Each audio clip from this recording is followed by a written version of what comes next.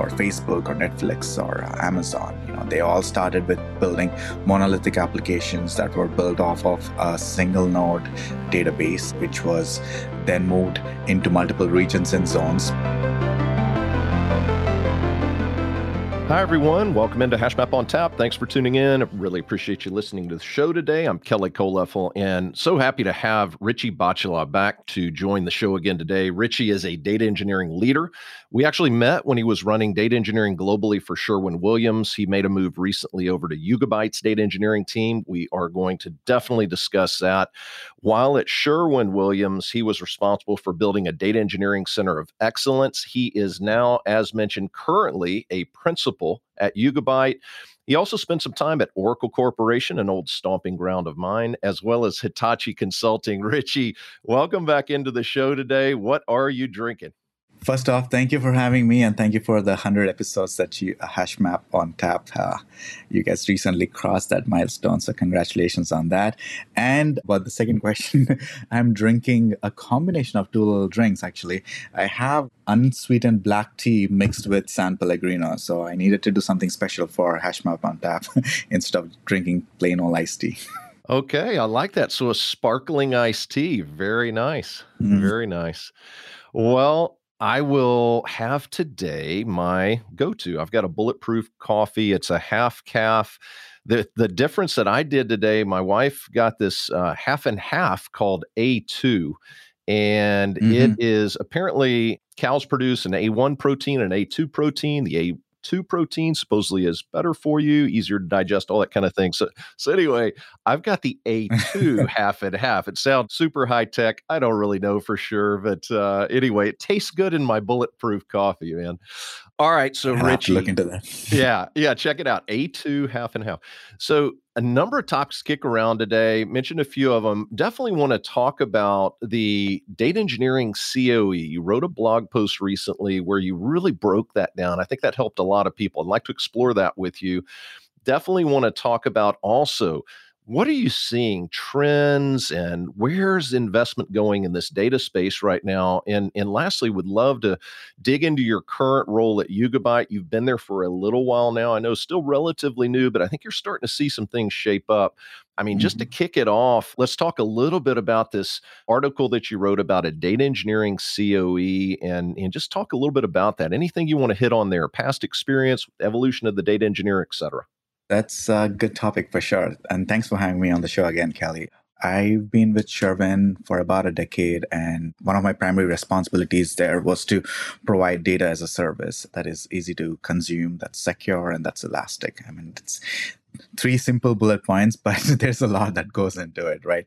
Anyways, long story short, a few things that I've done for my team within the data engineering space as how the team evolved from engineers that were originally ETL engineers that were data warehouse engineers that came together to form this particular data engineering team to service our customers' needs of providing that data that is easy to consume, that's also is secure and elastic. And that was usually all mostly going towards into the cloud. And the journey of moving away from traditional star schema data warehouses, or maybe having still a few of those star schema data warehouses in the cloud and building a data lake and continuing to service ETL, ELT, and modern ingestion methods like streaming using Kafka and data modeling that's relevant to the cloud is basically where the where that blog post came into picture. So the team's responsibilities around as what it takes to be a data engineer and what are the primary responsibilities within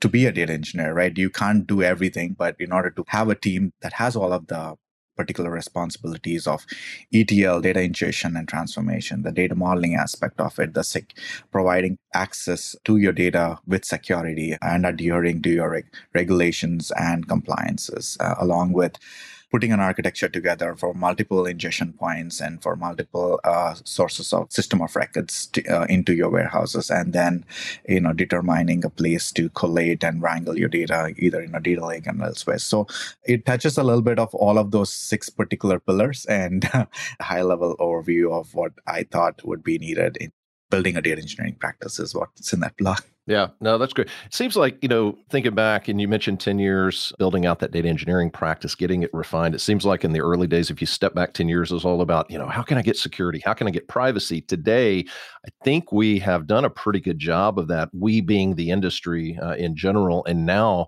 it's more about how do you give me quality, right? How do you give me usable, Mhm. trusted data that's high quality? Curious, has that sort of evolution over that 10-year period? Did you see the same thing where it was all about security and now it's all about quality today? Where are you in that type of mindset? That's a great question. So I think, like all of us, we've all started with the RDBMS and normalization of our databases, right? Back in the day when Oracle was the gold standard, we all built databases and tables and structures using the EF Codd's 1970s paper of normalization and providing RDBMS topics. And that is very true for the transactional side of the spectrum. But if you see the evolution, right, as part of everybody's so-called digital journey, enterprises are moving in similar footsteps of hyperscalers like Google or Facebook or Netflix or Amazon. They all started with building monolithic applications that were built off of a single node database, which was then moved into multiple regions and zones for providing originally DR, but you need regions and zones. And then after you have that, then compute started being a problem. So you started looking into options that gave you infinite compute. That was basically the cloud. And then once you had compute resources, you wanted to use infrastructure as code, so your deployment becomes easier. And that's where containerization has started to evolve. Google's Kubernetes or Docker images, and after that, the whole era of microservices has taken into shape. And finally, after that is the data tier, right? Which is the toughest to deal with. We've dealt with problems like from big data to now using this particular ecosystem of new infrastructure that cloud enables us, which shows and tells us that it is quite evident that the future is database as a service and it'll continue to be in the cloud. So that's part of my journey too. My journey has been there like everyone else. We've started with that particular RDBMS concepts and using SQL and PL SQL, which is that language layer on top of your database engine that makes it extremely usable to write complicated logic or just to use the ubiquitous nature of SQL. And from there, my journey, be it working in data and analytics or working with the system of record source systems like ERP systems or CRM systems, has kind of have gone through that same iteration of a journey. And I continue to see that in enterprises in this space as well. Yeah. Hey, in the article too, you talked about, and you see on maybe it's LinkedIn, Twitter, popping up all the time, data mesh, data mesh, data mesh. Everybody's talking about data mesh. I'm not sure how many people are actually really sort of adopting all the principles right now. I think there's some really interesting concepts around it though. And in the article, you had some opinions on this notion of centralized or decentralized data teams and data products being developed. Can you talk to me a minute about why you might feel strongly one way or the other, some of the challenges and perspectives that you have around that centralized versus decentralized type of approach? Yeah.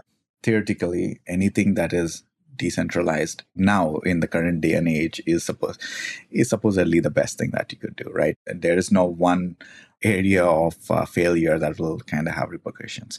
In short, there is value in both. And I think one of the big questions that leaders need to ask themselves or architects need to ask themselves is the squeeze worth the juice, right? Because when you look at the timing, the amount of time it takes, the resources that you have at hand, and the people and the engineers that you have at hand, and the technologies that you have at hand, they all play an important role in picking a strategy, right? So mesh as a theory is great, but there are some serious questions about performance when it comes to handling volume and amount of data that you could ingest and retrieve at the same time. So there's a lot. I mean, it is conceptually it's good, and it is not something new. It's been around for a while. I mean, now we just have a new names and terminologies around it. It's really something that existed. I mean, there are companies like Donato and Sinchi. They have been doing virtualization of your data forever, right? But it works well with smaller use cases and data sets. But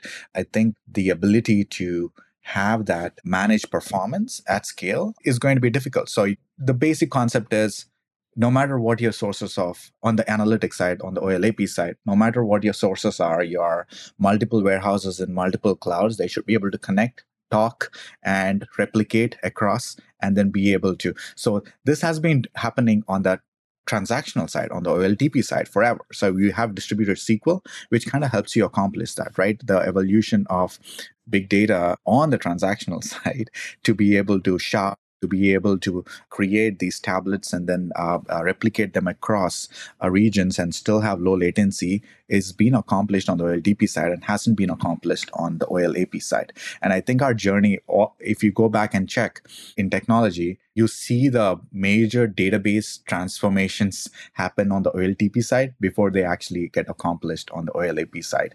And I think mesh is the same thing on what we are doing with distributed SQL on the OLTP side, but really without structure on the analytics side. I mean, that's my take on it. And again, I think it's really important to know how much volume you're talking about, what are your ecosystems, and who are your vendors you're working with. Yeah, no, that's great advice. And I mean, talking about, if you say data mesh is kind of a trendy item right now in the data world, you are heavily involved in the CDO Roundtable Forum for the Midwest, Richie. Very interested to hear, just as you're getting together with those data leaders, what are you hearing? What are the trends that are emerging from that group? What are people looking at? Where are they starting to place their bets in terms of investments as well around data? That's a great question. I think before I answer that question, I think I do want to qualify my observations, right? I think my insights are basically based off of my experience at Sherwin and my experience prior to Sherwin in consulting with few different financial services enterprises and including manufacturing companies. And two, serving as a co-chair and helping with the CDO-RTF in the Midwest region as well. We deal with about 40 different Fortune 500 data analytics execs. We all get together and talk about the trends that they are seeing, the direction that they are going in their journey. So those are the qualifiers, right? And to answer your question, thanks to COVID, every enterprise in this particular space, at least in the Midwest region, are going through two important initiatives. One is their enterprise data strategy, right? Using analytics, AI, and ML. Lots of great work is being done in that auto AI and auto ML space. And the success we've seen with Snowflake is a testament with that in the analytics space. On the second side is the digital transformation journey that every company is going through, or enterprise is going through, especially in this particular region. Enterprises are becoming more flexible, less hierarchical, faster, and trying to be more sustainable. Since the recent conference in Glasgow, everyone's talking about sustainability, and that's part of your digital transformation journey. And I see that often. Companies are making lightning fast pivot to digital, especially during this pandemic and out of necessity, right? And top of the agenda of every company in this particular region, central region, is highest is their data strategy, and they want that to be included in their digital side. The pandemic basically has certainly raised confidence with overall aspirations. In about a quarter, 3 years worth of change happened, which I personally witnessed at Sherwin too. Our new CTO, Ivy Chin, has made strides of progress with such change within a 156-year-old organization, and with operations in over 110 countries. We've seen some massive changes in culture. And it was something that we would have taken months before. And we've seen a lot of such stories, not just with my experience at Sherwin, but I have also heard a lot of execs and leaders in the space say the same thing. So to answer your question, I think the two big trends, the enterprise data strategy and digital transformation, has been really on the forefront in every C-suite exec's agenda. Yeah, I agree with that.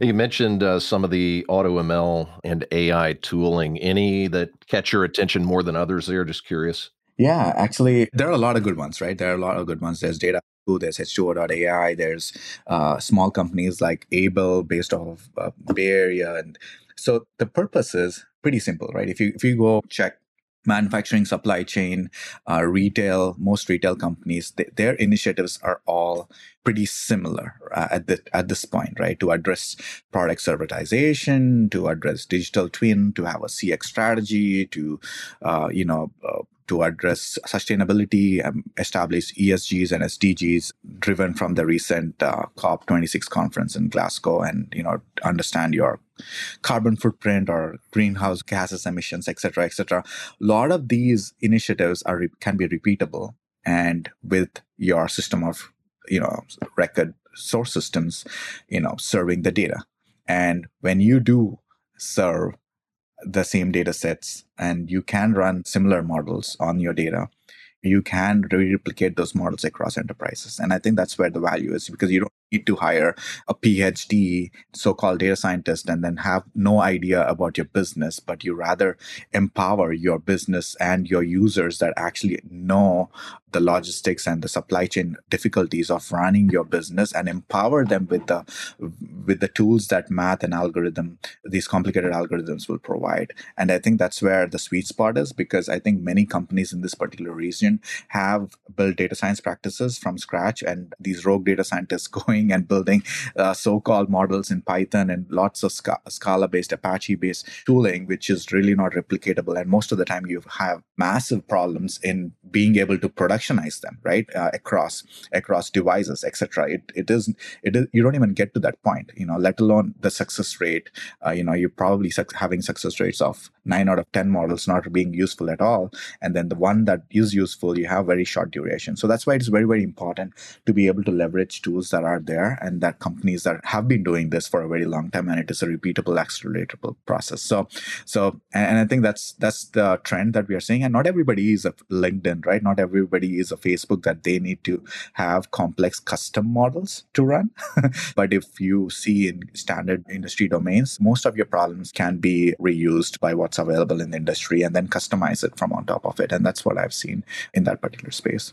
Yeah, there's some really interesting use cases like you talked about it. You look at manufacturing, I think, for that AutoML space, things like product quality, supply chain optimization, healthcare, better patient experience, maybe some of the R&D that goes on in FinServ too, I think has a lot of opportunities beyond just fraud detection. And it's interesting you mentioned the data science side of it, because one of the things as I've looked at, we're kind of diverting off of the core topics here, but I just think it's an interesting space. And you brought up a great point. One of the things I see appealing about some of these AutoML tools is the ability to really attract a range of personas. In other words, if you've got data scientists that really want to get into the core of development, have your tool allow me to do that, but maybe also appeal to analysts that really just want to incorporate ML into their workflows, that don't want to get into the heavy design aspect of it. And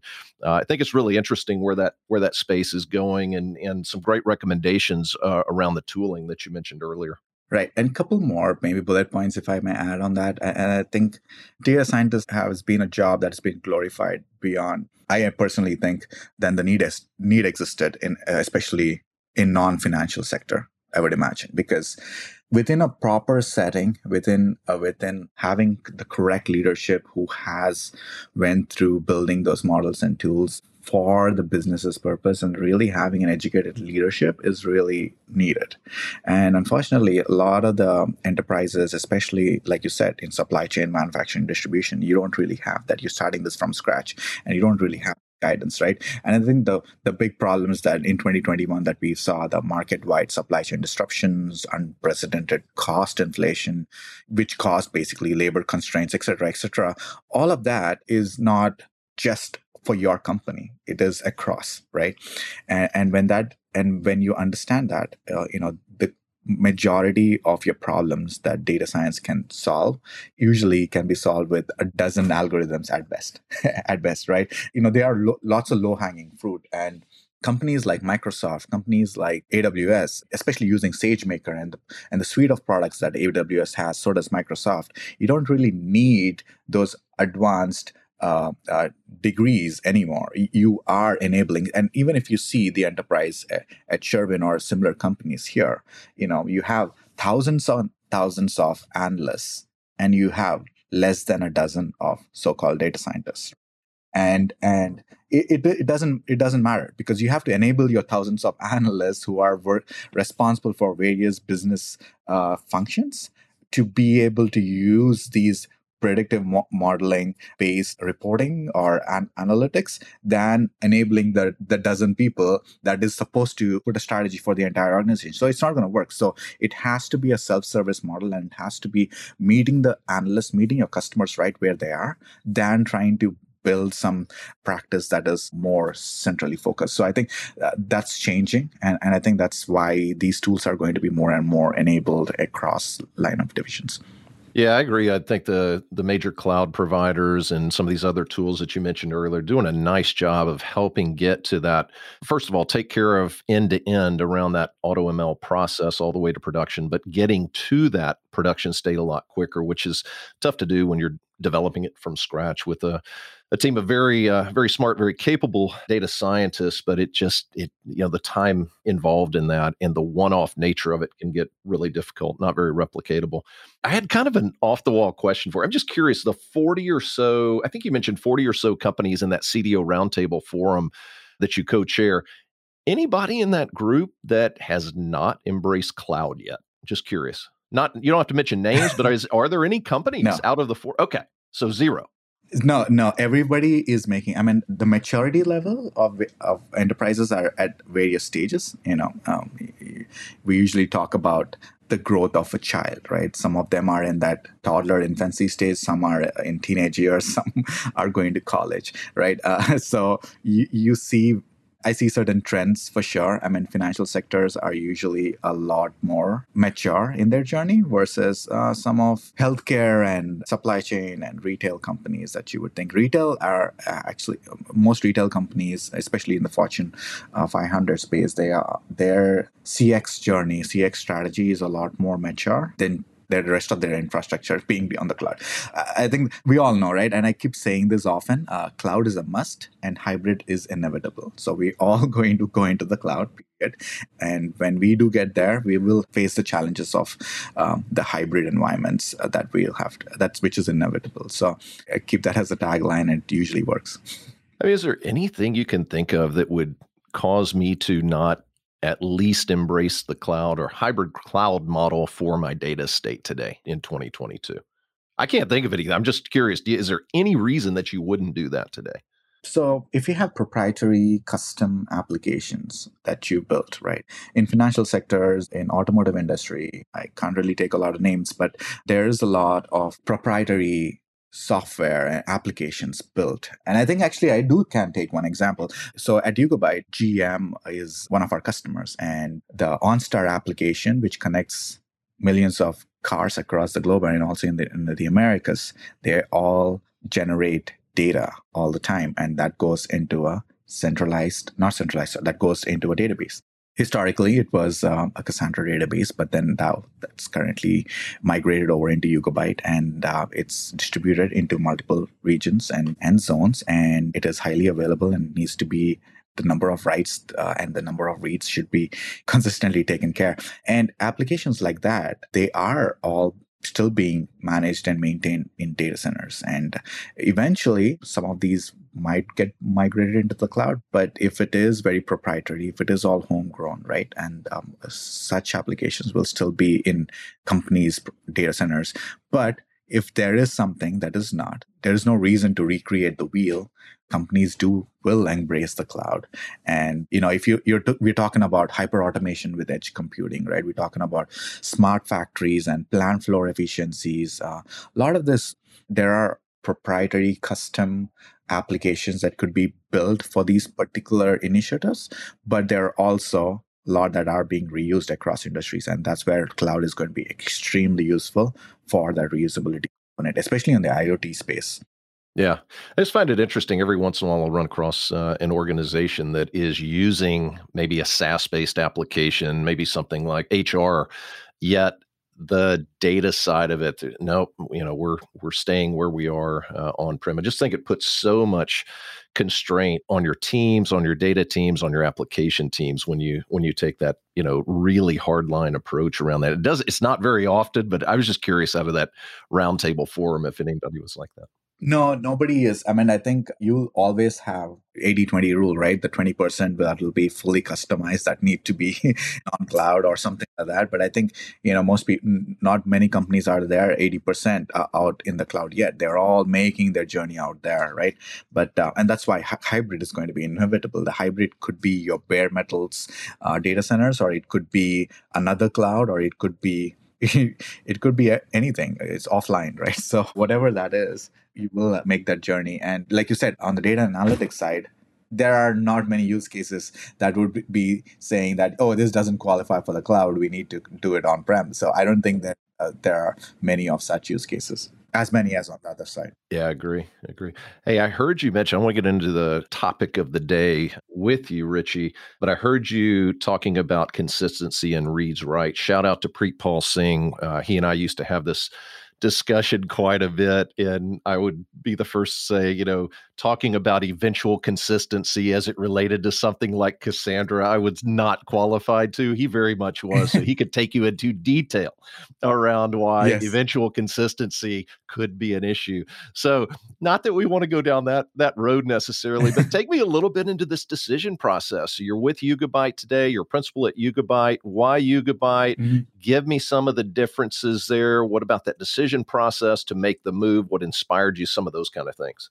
Yeah, that's great. Yeah, I'm happy to dwell into that, and I'm actually super excited to be at Yugabyte. And I've only been here a handful number of weeks, and it's been awesome few weeks. So let me start with the history a little bit, right? And I think I mentioned this in the beginning of our call. So I've started my career like most of us, right, building linked data models on Oracle databases when relational data models were extremely popular, and everyone learned and built using EF God's relational DBMS principles, RDBMS principles.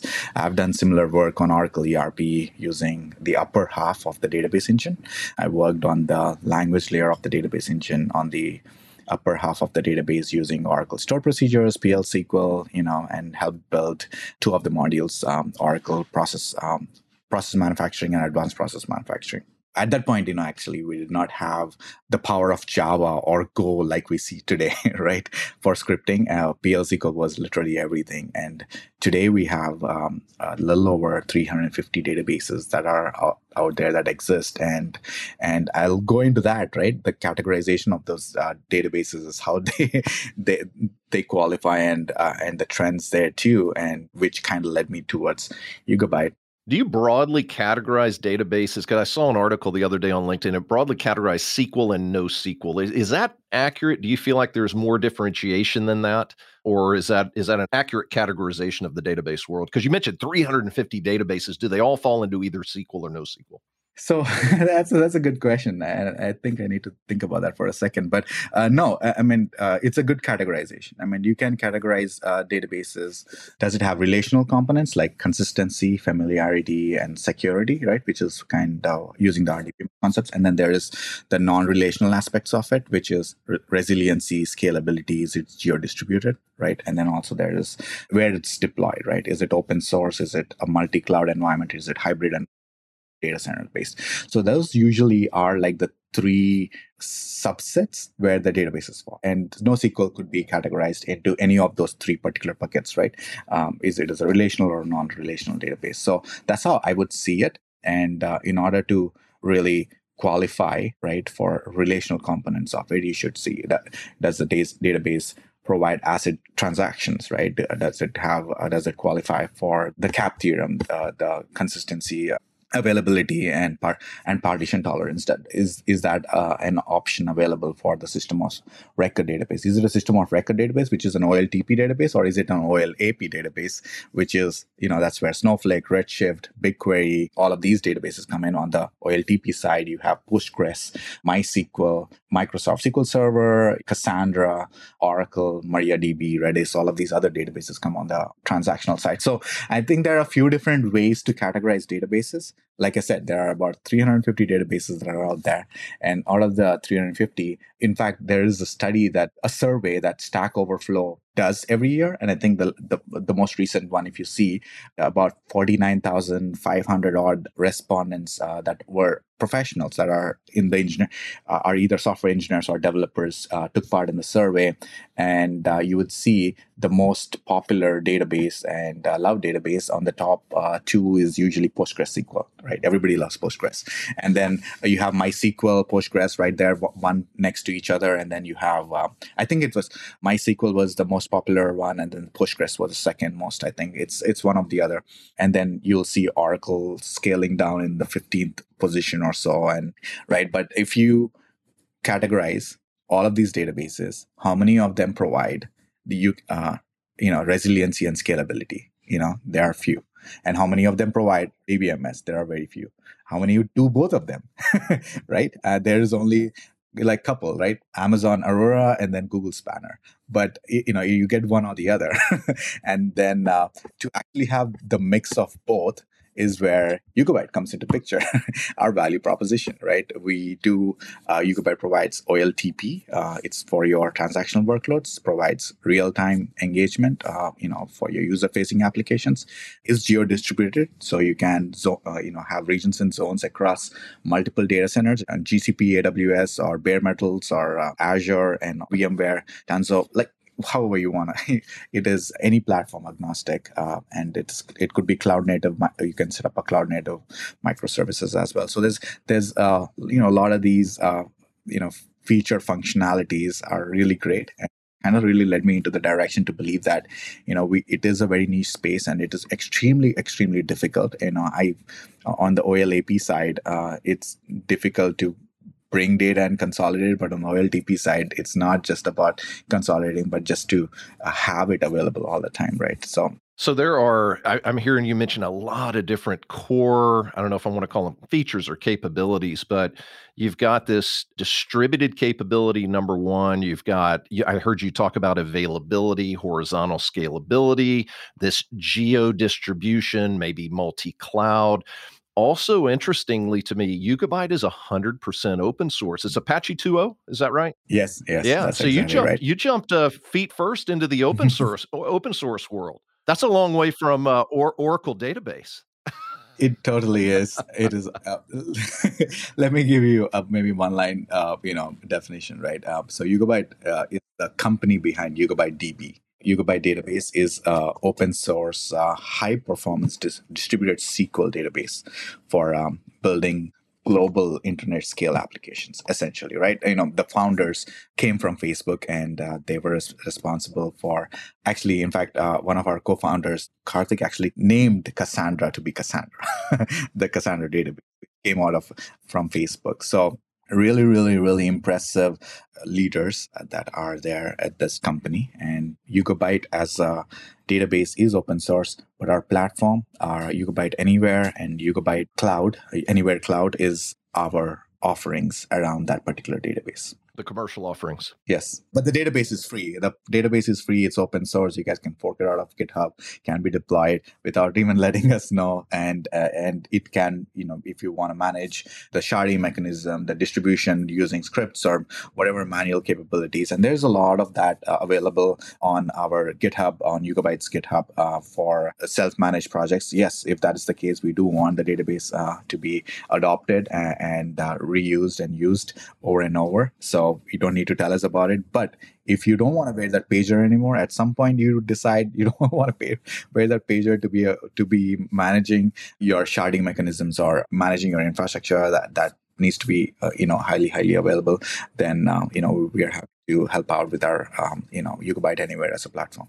Yeah, so I've got a nice choice there. I can go Yugabyte Anywhere in the cloud. You're going to manage that all for me, take care of everything there. Looking at some of the metrics, I mean, it's pretty impressive. Yugabyte's 80 plus countries. You guys have a really strong Slack community as well. I believe it's over 4,000 right now. Million plus transactions per second. Really solid. I'd be interested to know, I feel like there are a lot of opportunities and this is firmly in the OLTP space, right? Right. Yes, it is. And so I was wondering, to be able to build applications in that OLTP ERP space, you've got a lot of languages that Yugabyte supports, everything from Java to C++ and Python, everything in between. I mean, it seems like a really nice supported tool bag to say, hey, I want to uptake Yugabyte today, build some OLTP apps, and really have an impact on some of these features and capabilities that you talked about in terms of resiliency, geolocation, all those kind of things. Yeah, I mean, one of the big things that developers or teams use Postgres is because it's free, right? And Postgres is very, very prevalent on the OLTP side because most of your applications are built for the cloud or serving your customer facing use cases, right? And for that, when you do go with Postgres, it's usually it's a monolithic architecture. You are in one node and you scale it, and then until you can't scale it anymore, right? But if you have accidental success of your app that you're building off of your single node architecture, and then suddenly, okay, let's scale this to X million users or around the world, then that's when you'll start to now figure about, I need high availability, I need low low latency, and I need this to be now scaled right away. So that's not a supported architecture anymore. And you do have to get into that microservices base. So most customers that have used Postgres till they can't anymore, right? And there's a direct migration pattern because we are fully Postgres compatible on the top layer background, and using the Raft consensus algorithm protocol is where the proprietary, the good sauce of the database is, right? So and also like the company, what really impressed me about the opportunity at Yugabyte was that the founders are among the most accomplished and respected people in the database space and the technology industry more broadly, right? In a short period of time since founding, Yugabyte has got incredible amount of credibility from not just from the developer community, but also from the enterprise customers, like really big names. Like I mentioned, GM already. We got Kroger doing a lot of great work, Narvar with every packaging transactions. I could go on with like a lot of really great big enterprises that are using Yugabyte in production for solving big problems, right? And it is a unique situation for a company so young to have such a broad base of customers, community members, and also, enterprise engagements. So just a testament to the powerful platform that Yugabyte team has built and the talented team that delivers and supports it. So it was an easy decision. Obviously, I was trying to focus on OLAP space, but I think there are a lot of action happening there, and there's a lot of good work being done with great companies. And I think on the OLTP side, we haven't been made that huge transformation from open source databases, and because there's a lot of these applications are built on open source databases in giant companies from hyperscalers. So yeah. No, very cool. So you mentioned GM, Kroger, some of the other large enterprises. Is Yugabyte, could I be a startup today looking to build my initial 1 or 2 or 3 OLTP apps all the way to those large enterprises? I guess I'm asking, is there an ideal profile for a Yugabyte customer today? That's a great question. I mean, if you have something on Postgres and then you need to scale, obviously, it's an easy migration. You can get directly onto Yugabyte. That's one way to look at it. And then the other thing is, if you're building a large scale, you don't have to worry about scale right now. Even if you're building a small proprietary demo environment on Yugabyte database, you can do it on the free open source version of the database within so-called demo environment stack, right? You spend your own compute resources, spend your own storage. But when you're ready to scale it, when you want the geo-distribution, you could also do the sharding mechanism yourself within your environment and then set up the whole infrastructure around it. Or we could choose to go the Yugabyte Anywhere as an option, or you choose to use Yugabyte Anywhere Cloud, which is another way to get your database migrated and support the infrastructure. So, I mean, there are a few different options, but I think one of the important things as part of everyone's cloud native applications journey, right? The history of how they evolve. Initially relational model, became dominant. It was simple, powerful, and it was easy to understand. And 50 years later, it's still a simple, powerful, and it's easy to understand. So people are moving from commercial databases like Oracle SQL Server and Oracle and go using more of open source databases of MySQL and Postgres because they support the cloud really well for building cloud native applications. And that's where the open source databases took off. Back then, nobody ran business critical applications. And now that you run business critical applications in the cloud and on mobile, you start to look at addressing scaling problems. So, that's where you start looking into mobile development. You start off on Postgres, and instead of that, you can start off on Yugabyte. One of the things that caught my attention on Yugabyte too, I really like how the company has outlined ways that you can contribute. I was talking to a colleague the other day about some of the advantages of open source, and Yugabyte has really done a nice job of saying, hey, if you get energy writing code, help us, grab an open issue on GitHub and get after it. Maybe report a bug. You can jump into the Slack community, mention over 4,000 users there, help answer questions in Stack Overflow. Maybe you are really good at technical documentation. You can help edit that. I just love that ability in the open source world that Yugabyte makes available.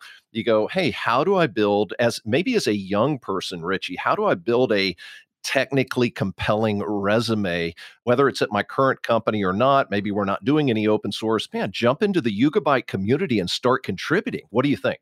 That's great. I mean, database is the foundational piece for everything, for every application, I would say, right? Be it cloud or be it mobile or anything that is your user or the customer facing. Not on the data analytics side, but I think that even there it is. But there's so many great projects that are going on, and we are highly compatible with Postgres. We are getting very good at Cassandra, and I'm sure we're going to be adding other APIs down the line as the company grows, right? So it is not just for contribution, but it is also from learning from other people, from other engineers and other devs across the world who are using to solve unique problems using their own infrastructure and using Yugabyte database within the crux of it, right? So I think it's great to see and learn from and have the shared beliefs of what makes a strong and successful company, and see how others are doing that. I think there's plenty of ways to contribute. There's plenty of ones to learn to, not just the Slack community, but also, engaging with, there's a lot of webinars and LinkedIn Friday Tech Talks that happen to listen in to the founders, to listen into some of the key leaders that came from Google and AWS that are part of our leadership team here and our core team that are helping build Yugabyte Cloud and Yugabyte as a platform. Absolutely. Hey, you know what's coming next? We're at the top here. You up for a lightning round of questions? Yeah, sure. Absolutely. All right, cool. Hey, what's a technology you can't live without in your role at Yugabyte? That's great. Slack for sure, 100%. Yeah, absolutely. Especially with that community you guys have going. Hey, what time of day are you most productive, either morning or evening? Definitely very productive in the morning. I think if I have to get really creative, it's usually at pretty late at night, but definitely more productive in the morning. Midday always gets the short end, it seems like. Nobody ever chooses midday. It's either early or late. Hey, do you have a go-to cook-at-home meal or take-out delivery meal that you really enjoy? Takeout delivery meal that we do these vegan bean burgers quite often, all the time. And I think it's some kind of a paleo smoothie that goes along with it. So if nothing, it's top on our list. Go to meal at home, seared tuna steaks or something, just put it on a small bowl of rice and I think it's ready to go. It doesn't really take much time, 20 minutes. Me and my wife, we can get that out. Yeah. Quick and delicious. Hey, do you have a go-to that you like if you put your laptop down, put your mobile phone down for a while, that you unplug from tech for a little while? Oh, well, it's. I think the problem is going from one tech to the other is probably what my answer is. I think if usually Peloton classes, on the bike are my go-to when I'm off or however long I am. And I'm usually taking a 30-minute class or ride or something. So it might usually be that. Very nice. Very nice. Last one is, do you have another company that you are watching closely right now? Oh, nice. Great question. I mean, in the database space, obviously, I've been watching Yugabyte for 18 months or something. The vision was very convincing and I was waiting for the time to be right. And to sum it all, the energy and the passion at Yugabyte is so contagious and I just kind of got sucked into it. Everyone here leads with example and it's been a pleasure working here. But besides, I think there's a bunch, like I said, on the automated AI space, a lot going on. But I think within Amazon, I was actually at the Amazon Summit last week.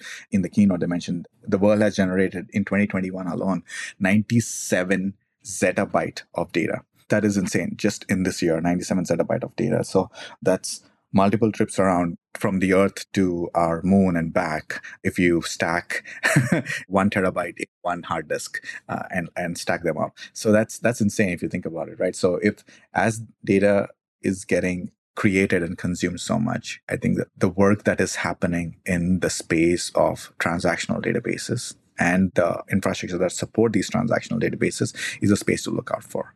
So that's what I would say. And I'm not taking another name, but I'm just giving you a high level. Yeah, absolutely. No, I really appreciate you joining the show back. Always welcome. It was great having you back on HashMap on Tap. Thank you, Kelly. Thanks for having me. Have a good rest of the day. Absolutely. And for anyone that is looking to dive further into OLTP apps, you've got a tremendous open source option with Yugabyte, scalable, resistant, consistent. Basically can locate it anywhere on the planet. Reach out to Richie if you have any questions on that. He'll always ping you back on LinkedIn or Twitter. Thanks, everybody, for listening in today. Really appreciate each one of you. Would encourage you to subscribe to the podcast. Visit us at hashmapinc.com. Send us any feedback or comments. We'd love to hear from you. We will see you soon on another episode. Take care. Thanks for listening to HashMap on Tap. Be sure to subscribe for weekly new episodes and visit HashMap's Medium blog for new data and cloud technology perspectives. If you have any comments or suggestions for the podcast, please visit the HashMap on Tap page on HashMap's website. We'd love to hear from you. Thanks for tuning in.